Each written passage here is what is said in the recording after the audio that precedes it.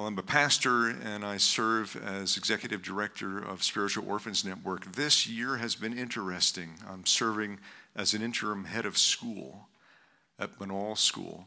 And that's an international boarding school. And by it, not just people from different countries, but we're speaking spiritually. It has a wide diversity.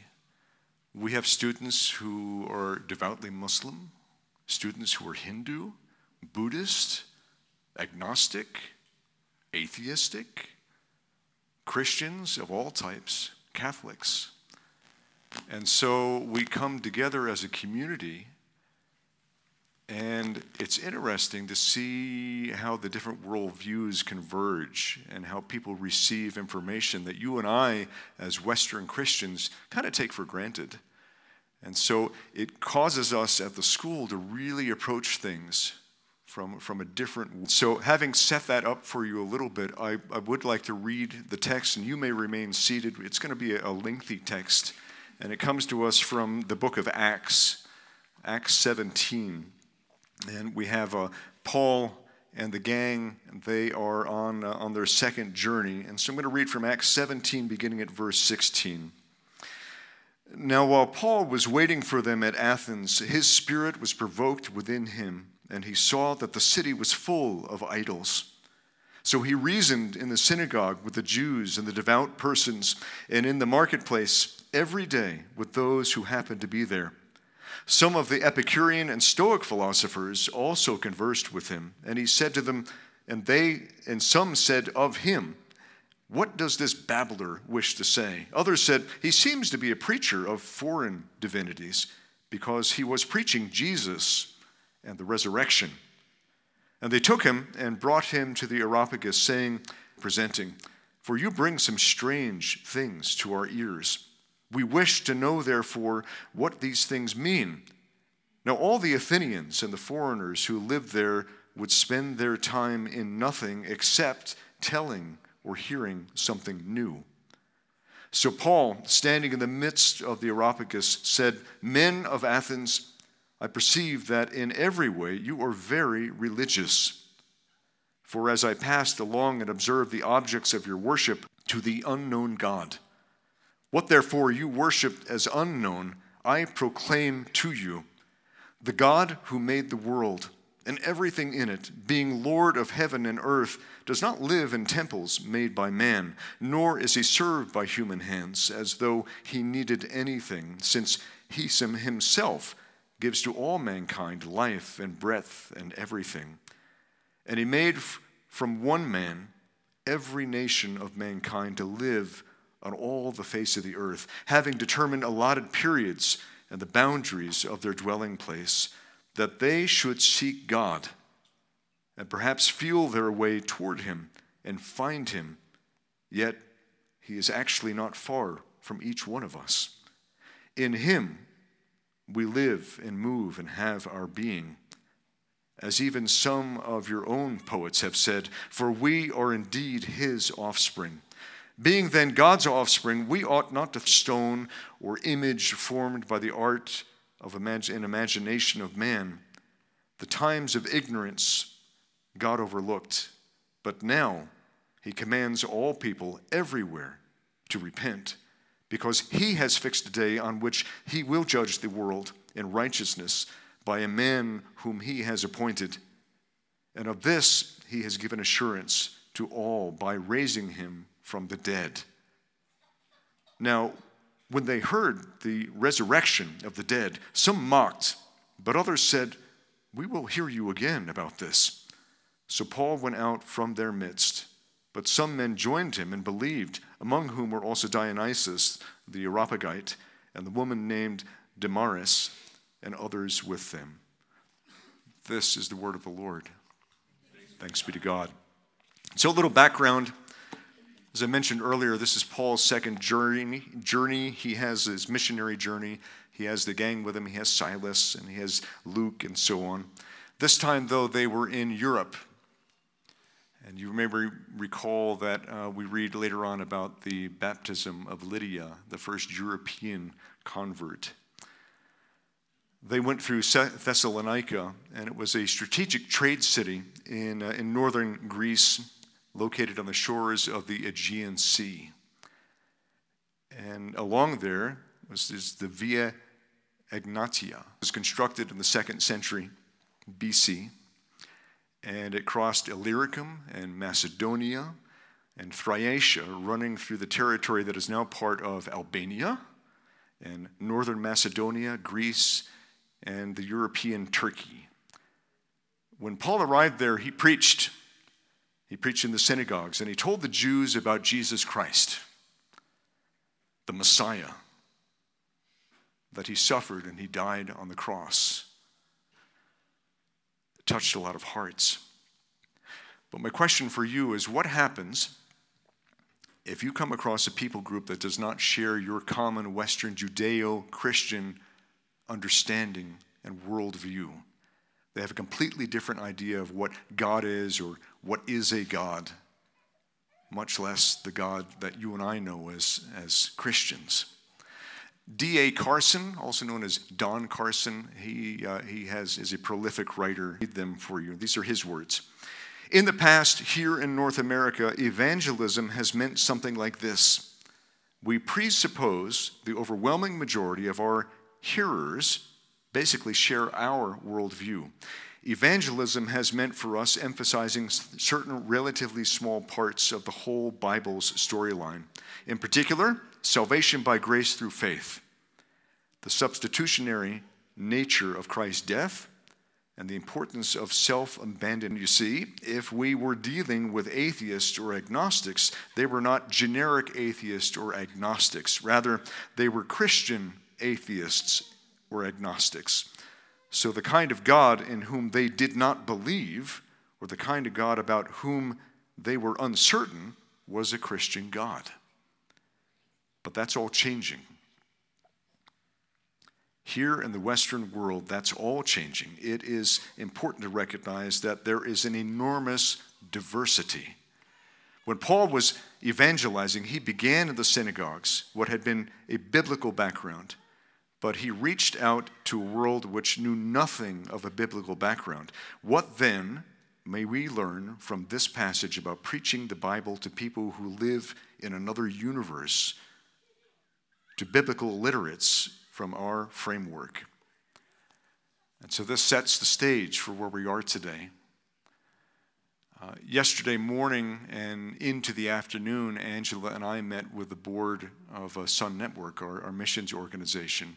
And we always start every board meeting with a look into Scripture, with a devotion. And it happened to be Acts 17. And reading through that, I thought, I really would like to preach and teach on this again. Now be warned, be careful what you wish for. When my text message was received at 10:27 last night from Josh Sparrow and said, hey, we've had a change of plans. Do you think you could preach in the morning?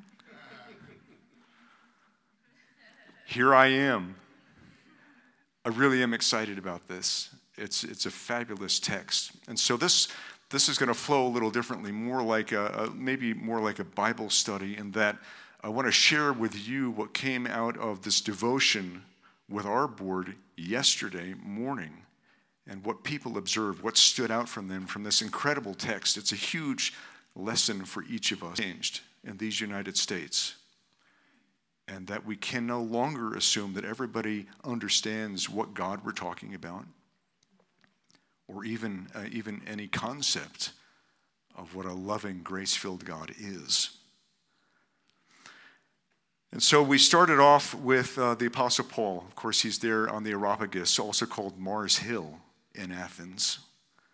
And he was brought up there to attest to his claims, his strange claims.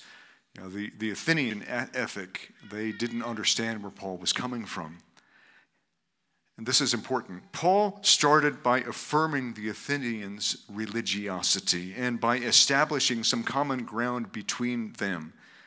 Paul did this despite his own distress over their idols.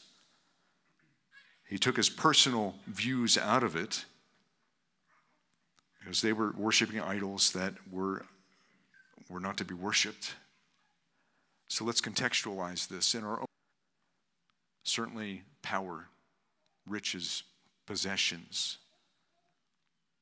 idols in superstars who we listen to on the radio, what we watch on television, what we stream online.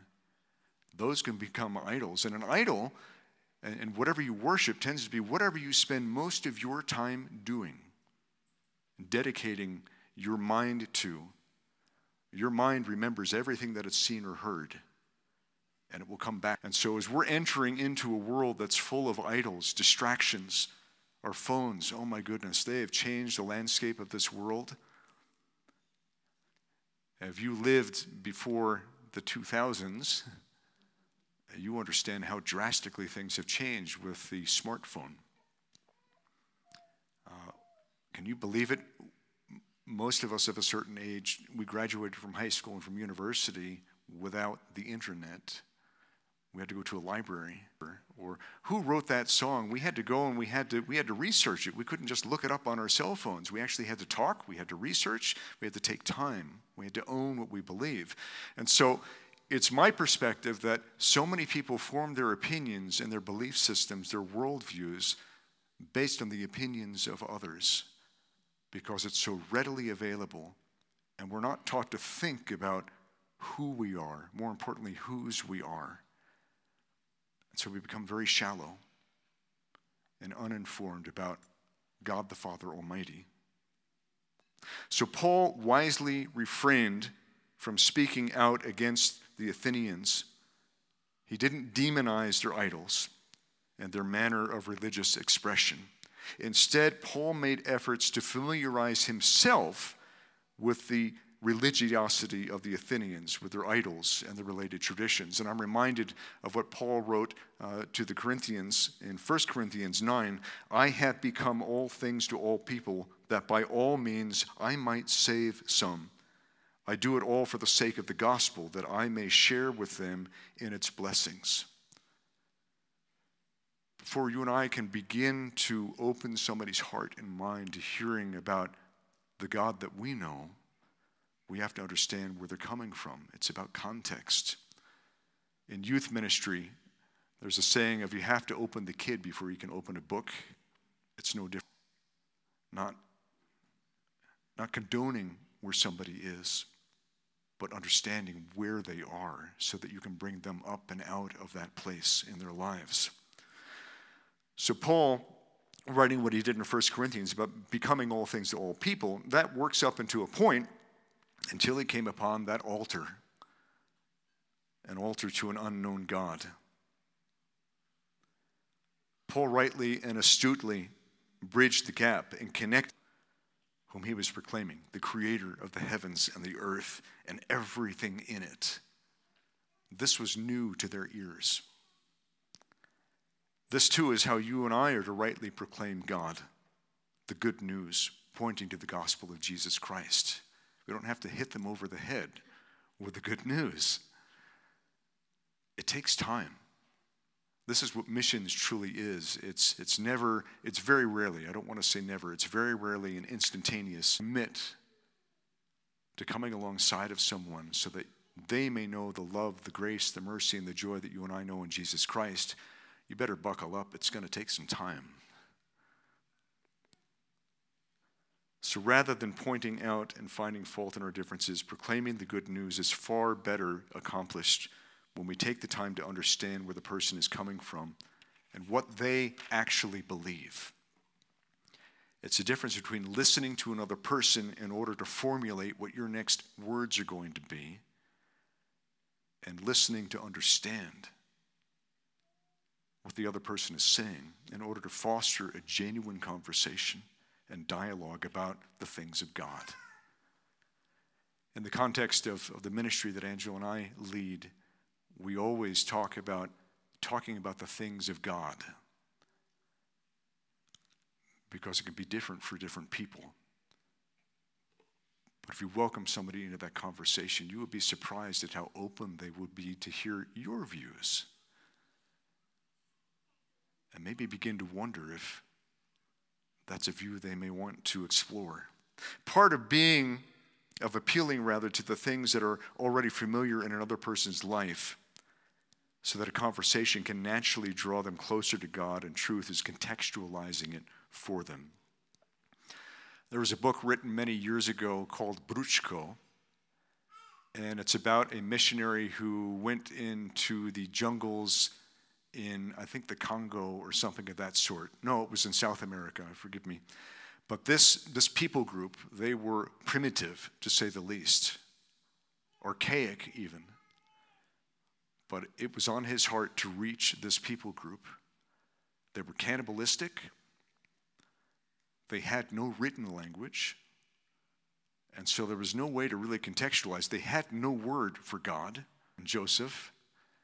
It took him time living in this community, 5 years of getting to know this community and developing with them as he understood and learned their language, developing a simple alphabet so there could be a written language, so you could begin to do some semblance of a translation of what we know as Scripture. Now, it didn't say the words that you and I love to hear when we're referring to God. Some people prefer to hear God only referred to as Yahweh. Words that they understood to help develop the understanding of what that relationship is. 5 years just to get to the point where he could begin to express who we know is God the Father in heaven. And it was another 5 to 10 years before converts happened. Now, in that region, there are what you and I know as Christian churches. Do they worship the way that you and I do? No. Do they use the same terminology that you and I do? No, because it had to be, and it takes time. It's a completely different perspective. I don't know if you recognize this, but in the passage that we read together, Paul did not mention Jesus one time. Not even once did he mention him by name. They weren't ready yet. He started where there was common ground, God. Now the Athenians, they understood the concept of God, or more importantly, however, God has a plan. He can deal with this. We don't always have to have those answers and have everything said the way that we want it to. In John 1, at verse 16, hear these words. For from his fullness we have all received grace upon grace. For the law was given through Moses, grace and truth came through Jesus Christ. No one has ever seen God, the only God, who is at the Father's side. Jesus, by way of the Holy Spirit, is who enables you and myself to even begin to understand who God is. Moses received from an unknown God, an unseen God, the law, an unknowable God. We receive the gospel from Jesus Christ, that is grace, that is love, that is mercy, that is patience, and a personal knowledge of a loving God. It was not until the very end of Paul's witness on the Areopagus that he stated to the Athenians that knowing God was not only possible, it's expected. And we find that in verse 30 through 31. The times of ignorance God overlooked, but now he commands all people everywhere to repent, because he has fixed a day on which he will judge the world in righteousness by a man whom he has appointed. And all this he has given assurance to all by raising him from the dead. So at the very end, he brings in the concept and the understanding of resurrection. For you and myself, resurrection is everything. If Jesus did not return from the dead, what we do and what we remember, what we talk about, it's for naught. 1 Corinthians speaks to that directly. 1 Corinthians 15. Resurrection is everything. But it took time. And while he could broach synagogues with the Athenians, he couldn't quite get there yet. It took time. This is really the model that Jesus gave to us for evangelism. Let the other person take ownership of the process of stating their position and answering their own questions through dialogue in a context that is their own. Now, I'm not talking about believers' baptism, but making room for the Holy Spirit to work in, around, and through your conversation. One of us is capable of bringing another person to Christ. Only the Holy Spirit can do that. And it's always in God's good timing. Angela and I have had the joy and the wonder of witnessing a person come to Christ, where all the synapses went off and everything came together. And it's like, oh, wow. And we're brought to tears. And that's a glorious thing, but it's rare. You and I don't deserve to be witness, to be his hands, his feet, his voices in the world. Every now and then, God will give us just a little attaboy, attagirl. You're doing a good job. Context is everything. Whether it is Scripture or discovering the context and applicability of God in the life of someone who does not know God. This idea of faith, this word that you and I kick around, the Greek for it is pistis. And the literal translation of pistis is belief born out of proof. We don't have to prove God, but none of us in here will believe if we haven't discovered, experienced, had things happen in our lives that connected us to God. And now there's no question in our lives. We need to leave that same room for the people that are in our lives who do not know who God is. I love verse that they should seek God and perhaps feel their way toward him and find him. It's this idea that they're still blind. The veil is still over their faces. But you can tell what's real and what's not. Yet he is actually not far away from any of us. God is present. He is present in the meal that we will be serving and sharing together. He is present in this worship. We're worshiping to an audience of one, the God the Father in heaven.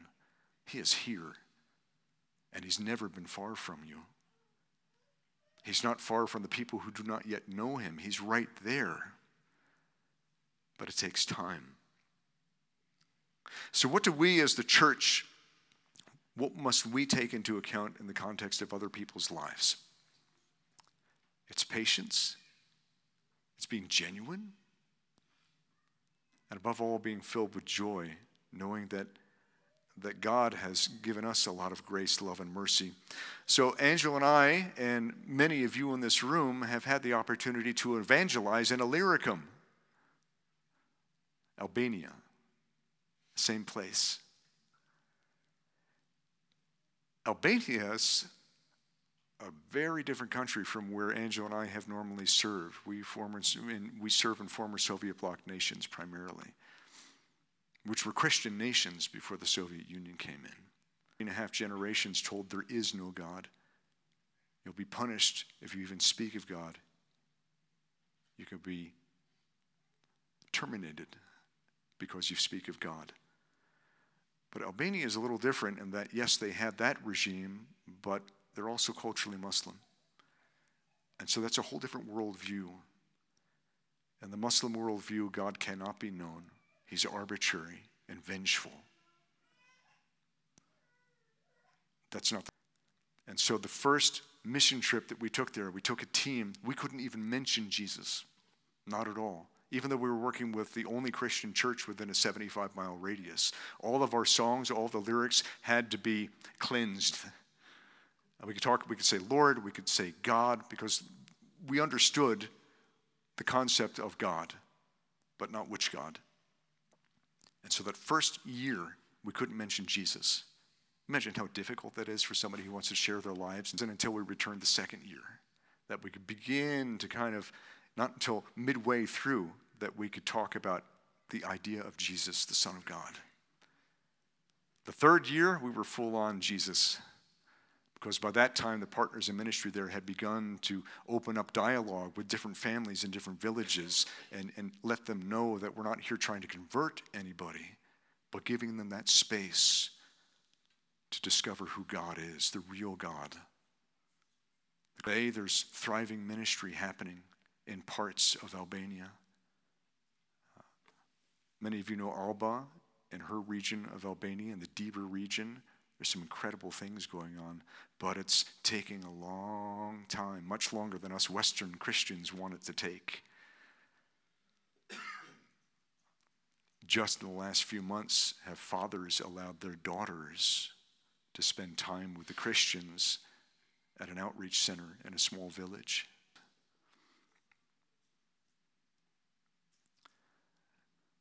So this impromptu sermon put together today so that we could worship the one true God is meant to be offered as an encouragement that we just need to be patient. We need to know who we are, whose we are, and what we're being called to do, and that's to be a witness in the world. But recognizing that we have to take our time. We can't assume that we know what the other person's thinking. I know stories of a couple of students at Manal School, one in particular who was raised devoutly Muslim, but has been spinning and rubbing elbows with a lot of devout Christians. And he's beginning to think, I want to know more. And I'm excited to see what God's doing in his life. And every now and then we get to hear updates. There are dozens of stories of it like that. And so that's what that school does. It's Christian founded, but it's not evangelistic. Not because we're afraid, but because we're trying to meet people where they are and come alongside of them. Are we going to get everybody? No. But in God's good time. We're told in Revelation that every knee will bow. And all people from all have faith. Be strong. Let's pray. Gracious and loving Father, we thank you for the gift of this day and this opportunity to dive into your word and to let it wash over us and encourage us in knowing that it's not by our own strength or knowledge or cunning, but by being a connection point for those of the world who are seeking you but don't know where to find you or how to find you. May we lean into you in all things, both good and bad, so that we're there to glorify you in your holy name. Thank you for calling us your sons and your daughters. Amen.